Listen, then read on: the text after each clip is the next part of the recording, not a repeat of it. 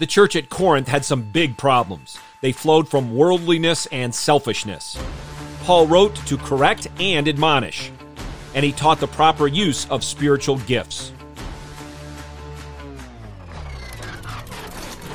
Let me hear you! Slow it low! A1, A2, A3. Please.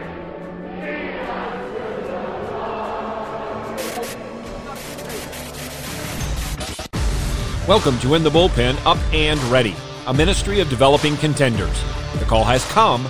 You need to get up and ready now. And look who's coming up. High fly ball into right field. She is gone. 1 Corinthians chapters 12 through 14 comprise a large section of Paul's letter dealing with spiritual gifts among the church. And in Corinth, they were being abused for selfish reasons, and Paul needed to give correction. And he wrote to teach a proper understanding of spiritual gifts. In chapter 12, we read of the endowment of these gifts, and in chapter 14, the function of them.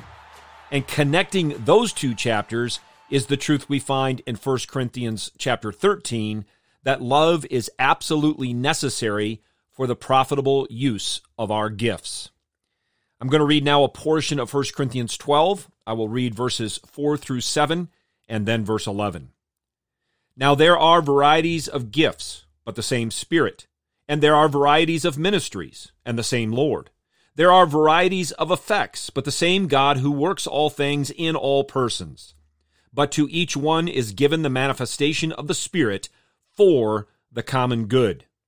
But one and the same Spirit works all these things, distributing to each one individually, just as he wills.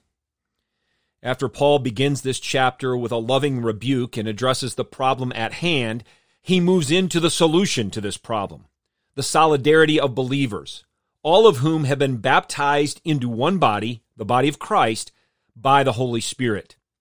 And he teaches that there is one source of our spiritual gifts, the triune God, and he gives them to us via God the Holy Spirit, who distributes these gifts just as he wills. And we read that there are a variety of gifts, and therefore we have diversity, and that every Christian has at least one gift of the Spirit, and that we are to use it for the common good, therefore unity and diversity, reflecting the glorious truth of our triune God. The problem at the church at Corinth is one we still have today: a lack of being aware of what's being taught, a worldliness in the church, and a selfishness among us who make up the church.